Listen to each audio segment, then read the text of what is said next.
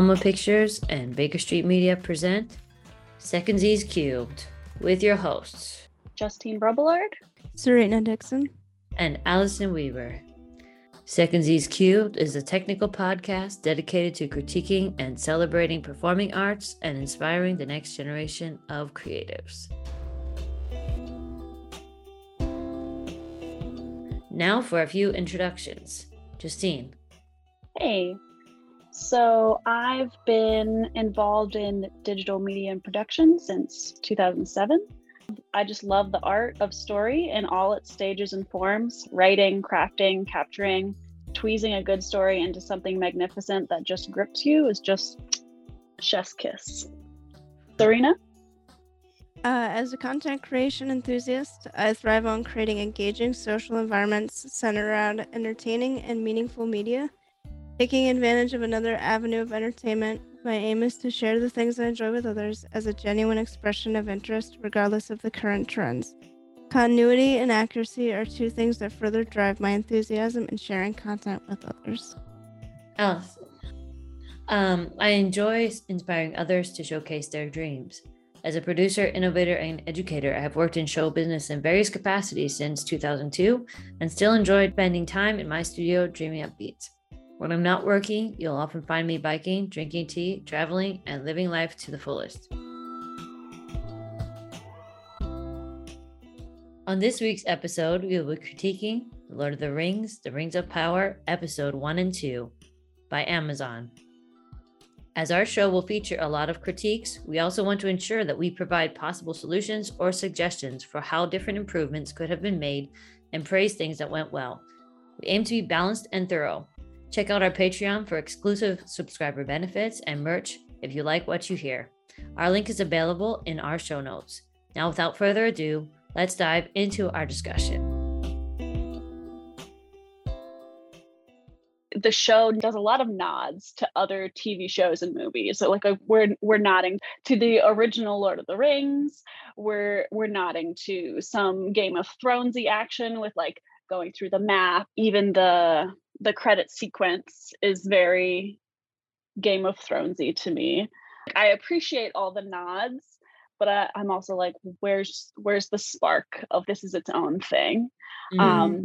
And I'm sure that well, I'm not sure, but I'm hoping that will come more as the show progresses, where it's like, okay, the beginning is just like a lot of like paying homage to shows that have come before that have influenced the different writers, editors, producers, directors. And so like I can appreciate that, and I appreciate that as I see it throughout with the credit sequence, a lot of like the shot composition with the big like aerial dives and the reveals around cliffs and like, ooh, there's a waterfall and there's these cool angles. It's like it's all things that I'm like, oh yeah, that looks cool, but I'll just like, you know, the one shot from this movie or the one shot from that show, like, you know.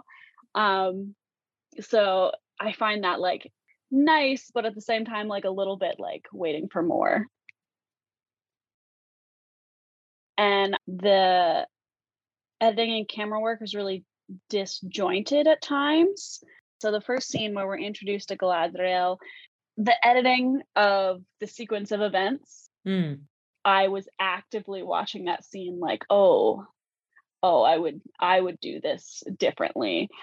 I don't know what all they were working with, but as the voiceover leads into the scene, talking about how they had light before the dawning of the first sun, that's probably where I would have revealed the trees. And we could have revealed them at like a different angle again at the end, if you wanted it to line up with the narration at the end, where they're like, we thought our light and our happiness would be unending, you know? Dun, dun, dun. Yeah. Okay. Thank you so much, Justine. Let's hear from Serena. What were some of your thoughts about editing camera? I'm sure you have a lot of them. At least for the first episode, I did not enjoy the first episode much at all. Did anyone? I don't think many people did. Of the three of us, I haven't seen a lot of feedback online of people liking it, but Me personally, the first episode did not feel like its own thing. Going with what Justy had said, it felt very reminiscent of prior successful series like Harry Potter and the original Lord of the Rings and Game of Thrones. It was pulling from all these already successful franchises and series and not making its own mark and it finding its own identity. And there was this I wish they had spent more time in the first episode explaining a little bit more of the first age and what got them to, why. I don't know. It just felt very rushed. As far as editing, it wasn't super jarring for me. The one moment that stood out that didn't match up at all was Galadriel's speech at the beginning. It did not match up with the visuals they were showing, and that was a bother. I will say that the second episode, which was much stronger than the first, I'm not overly excited about the show still. I still have a lot of reservations about it. It only has 8 episodes. On one hand, I'm happy about that. On the other hand, I'm like, well, what are you gonna do in 8 episodes? But it almost doesn't feel like Lord of the Rings at the same time. Like, there's some things in the second episode, like getting to see Khazad-dûm was really cool. I was enjoying more time with the Harfoots. I was actually like, at first I didn't like them, and then as we spent more time with them, I was actually really enjoying that whole sequence and wanting to know more of what was going on. But the most glaring thing for me was definitely that beginning speech that they used in the trailer. It just didn't match. As you both have said, like, yeah, I felt like I was watching something I've already seen. Additionally, I think, when they're trying to send Galadriel over to Valinor again, and that like white light thing with the like, I don't know why it was so overexposed. Like, I felt a lot of things were really either overexposed or underexposed with the CGI. Personally, I would have preferred to have more of a natural effect, like where you actually feel like you're in a natural place rather than such an ethereal glow. I would say that would be more of a like a design choice when it comes to the elves, and how they did the CGI and also their filters with edits.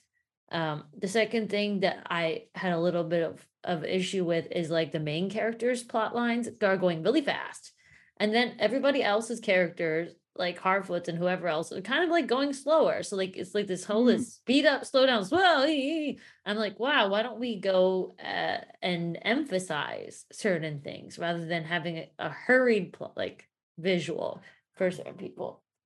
And I want to just share one other thing. One thing I really appreciated about episode 2 was that orc death scene, because I felt that Nazanin really did well, and the way that it was cut really felt similar to A Quiet Place to me. And I was like, thank you so much for having a nice horror edit there. It just kind of felt, it was very different from what Bayona had done earlier in the takes with his choices. But I felt that that was something that gives me some hope about what they are capable to do later on. And hopefully they can have more continuity between the scenes, especially the feels of the scenes. I know we're going between different worlds, but I felt that there was a lack of some continuity between the speed, the pacings, the overall camera feel. Felt a little bit disjointed, like Justine was saying. Now, if I were to do it differently myself, I'd just give one example. For example, in the Bronwyn Arondir thing, that was pretty slow. But then when they started to go to that town that got all bombed out, so to speak, then things started moving really fast. I wish that the pace would have been more even between the two, and that we would have gotten to get to know certain character traits of those two characters before they're suddenly thrown into this like emergency situation, for example, visually. that would have been helpful. Now, the next section we're going into is sound. The one thing that always it's on the actor's side of it more than the sound technicians. But there's too much emphasis on the Elvish words. Mm. Like they go from regular English and then they like roll their R's so hard. And then they go back to regular English. And I'm like, why are you trying so hard? Just say it. It doesn't come off as natural. The way that the cast of Lord of the Rings did. They would just slip into speaking Elvish words, even if it was a name. It was just they would just say it like it was natural, like you would say anybody's name. There's been a lot of issues with a lot of things lately, with where the dialogue is really quiet and then the action's really loud. I hate that. It drives me nuts. I mean, we weren't fumbling with the the volume every 5 minutes at least, but like I said, my biggest complaint is how the dialogue is delivered, but that probably doesn't go under sound. But we'll get there. We'll get there. The sound levels not being equal between dialogue and action.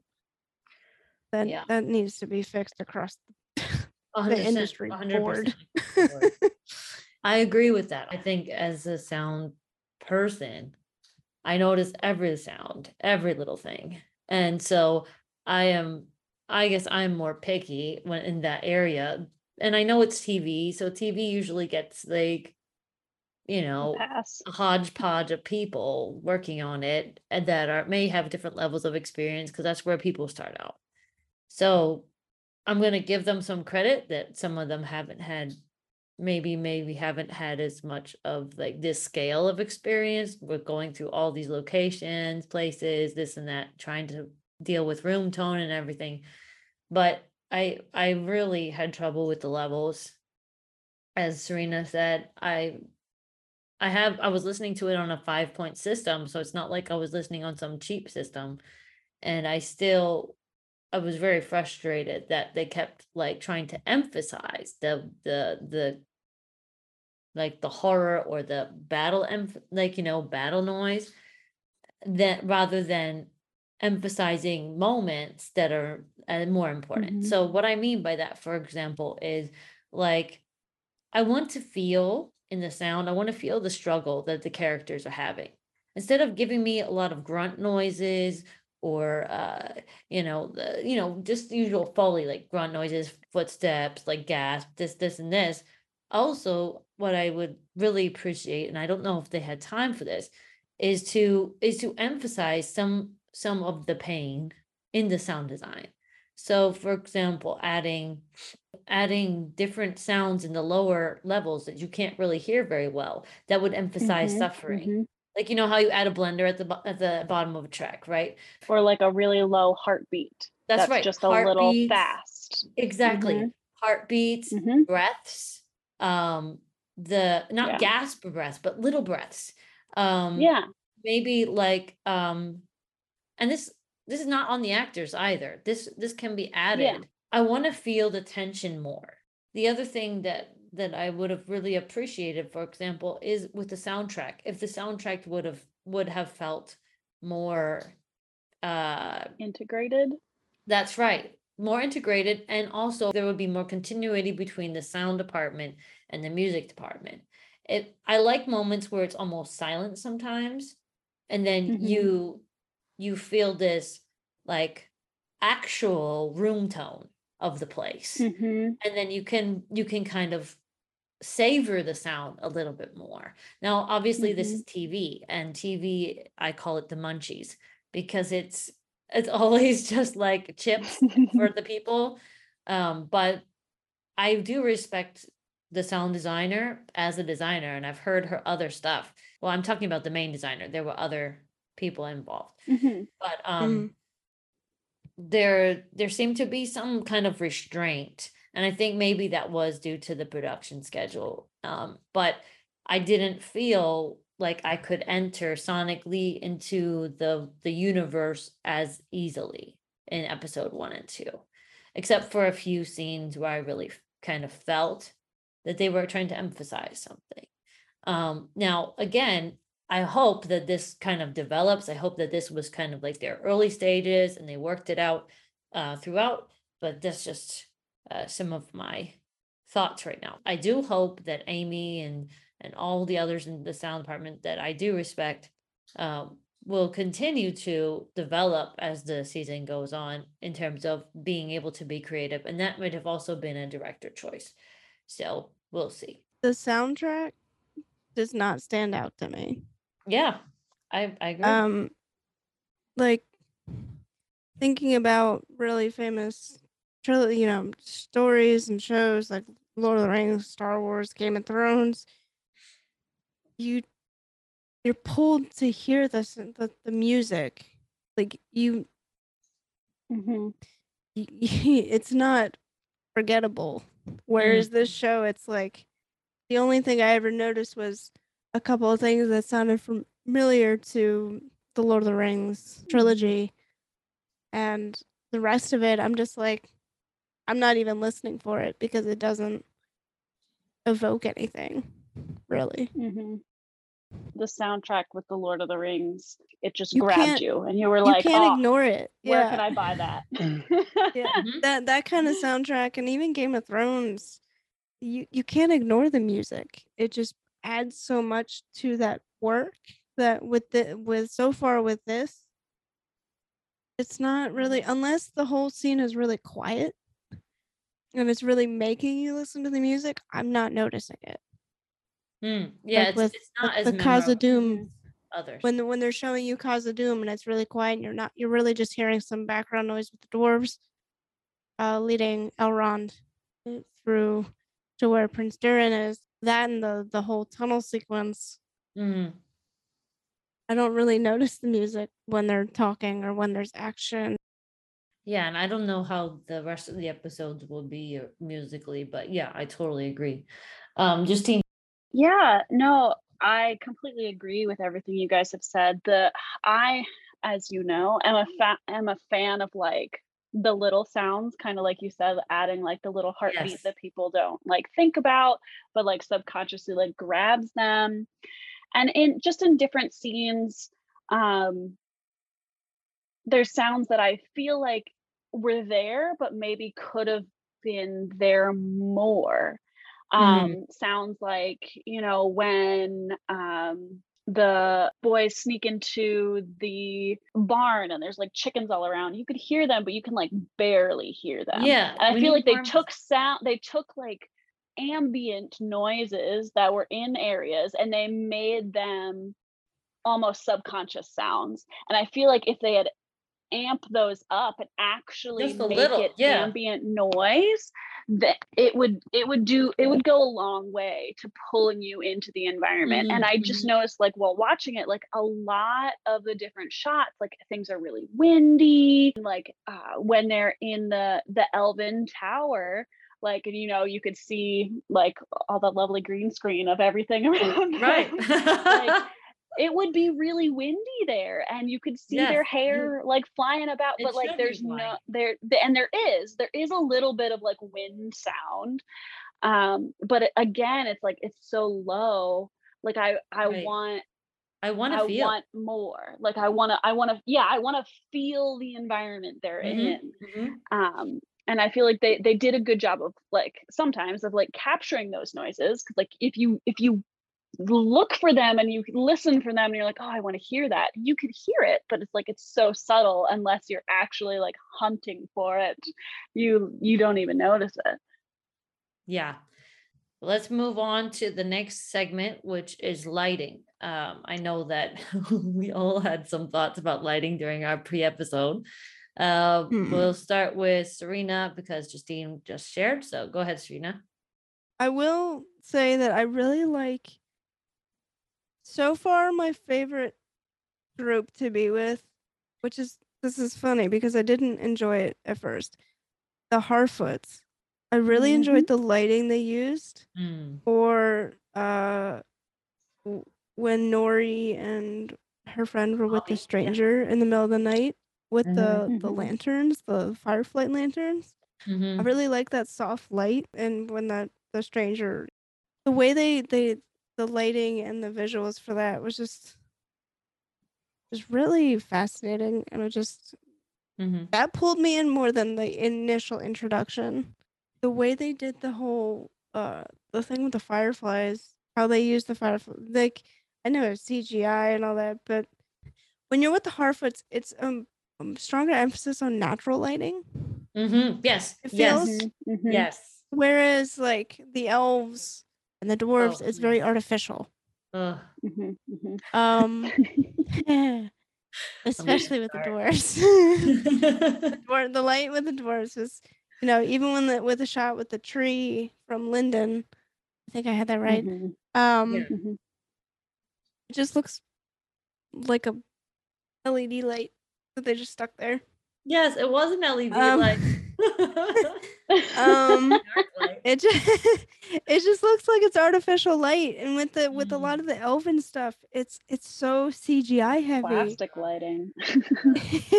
that it doesn't feel realistic. But then you go to the Harfoots, and they're all outside. They're all nomadic, and they live on the land, and it feels that way. Mhm. Mhm. So I mean, the humans kind of have that same vibe, but uh, the Harfoots really stand out to me compared to the other two main races of the dwarves and the elves. It's just like you feel real. Mm, The mm, other two mm. do not. It looks artificial. Mhm. Yeah. Justine, you want to go next? Because I have a lot to say on this. I'm holding myself back.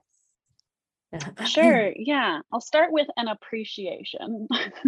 You're good. You I should. appreciate that they tried to make each setting feel different with the lighting. It rotates with the setting, but also with the race that they're emphasizing in the scene. Mhm. Um, but yeah, I have a real problem with the how, and that's the only way I could think of it as is how plastic Oh, yes. the elvish scenes are and Valinor. And I feel like it's a purposeful decision. It grates on me a little bit, but I know it doesn't it doesn't bug me nearly as much as it bugs you. And similar to what Serena said, like you guys know from the moment we chatted about episode 1 before, I I'm here for the Heartfoot because I'm a fan of the lighting of those scenes. I'm a Mhm. fan of the race itself. I'm a fan of their lifestyle. Exhibit what I've been doing this last year. You can relate. Yeah, yeah, Yeah. and I'm a fan of the construction, hydraulics, Yeah, movement, we're gonna talk about etc., that next. etc. I'm so excited. But take it Yeah. away with your lighting analysis, Okay, lighting so queen. ladies and gentlemen, you're gonna have to pardon me for being extremely critical of their lighting for certain things. I will first start with some positives. So like when Bronwyn and Arondir are going to the tunnel thing, the use of torches was grand. Thank you so much for being natural. I love that. Harfoots, I was a fan mostly of their lighting because there was all that lantern use, the simple lighting. It was not trying to achieve too much, just kind of giving you what was needed and done. And I really, this is my personal preference. So, with all due respect to the gaffer, uh, I prefer to see livable light. Does that make sense? I want to feel that I'm inside of Mhm, your world. I want to not feel like I'm outside of your world. Now, occasionally you can have a nice design choice where it feels fake and it's meant to be fake for a reason, like for a specific mhm, plot point, for a specific idea. And so I don't know what the design choices were for some things, but I'm going to just highlight two things because we're nearly out of time. The first one is when Galadriel is at her brother's memorial. The carvings were mhm, beautiful, like, and I was first drawn into the carvings, but then I was immediately taken out of the scene because it felt like there was just like this like random amber LED going on, and then the blue, like that light blue arch lighting. I was like, what on earth is going on? Because they had those little lanterns lighting the pathway, right? And I know they were trying to use moonlight gel, or it felt like they were trying to use moonlight, Muscalux Moonlight, but the problem was it felt so bright. If it's gonna be a nighttime scene, I don't really, I get really taken out of it when it seems to be really bright, and like it felt very gaudy, very Epcot. That was my opinion of it. I would have preferred if, for example, they could have used more of the lantern effects, maybe have some twinkle lights kind of thing going on. Even a scrim would be great, one of those like starlight scrims that you can use, because I felt like this one was filmed in the studio. It definitely didn't feel natural. It felt like she was almost in a dream. Maybe that was an intentional design choice, but I couldn't connect to the elven scenes.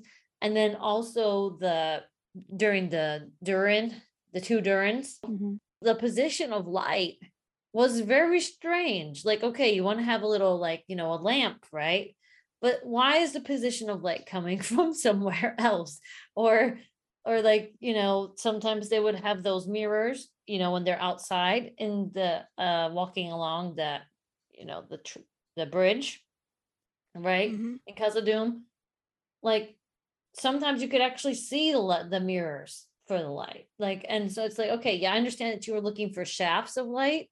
That's great, but it felt very, I guess it felt a little bit overdone, especially when you're having these side lights, for the houses, the candle light. It's hard to focus on your main idea with your lighting.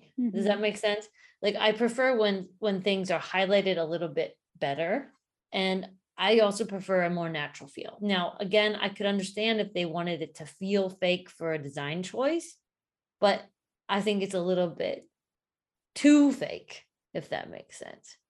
Because there's Definitely.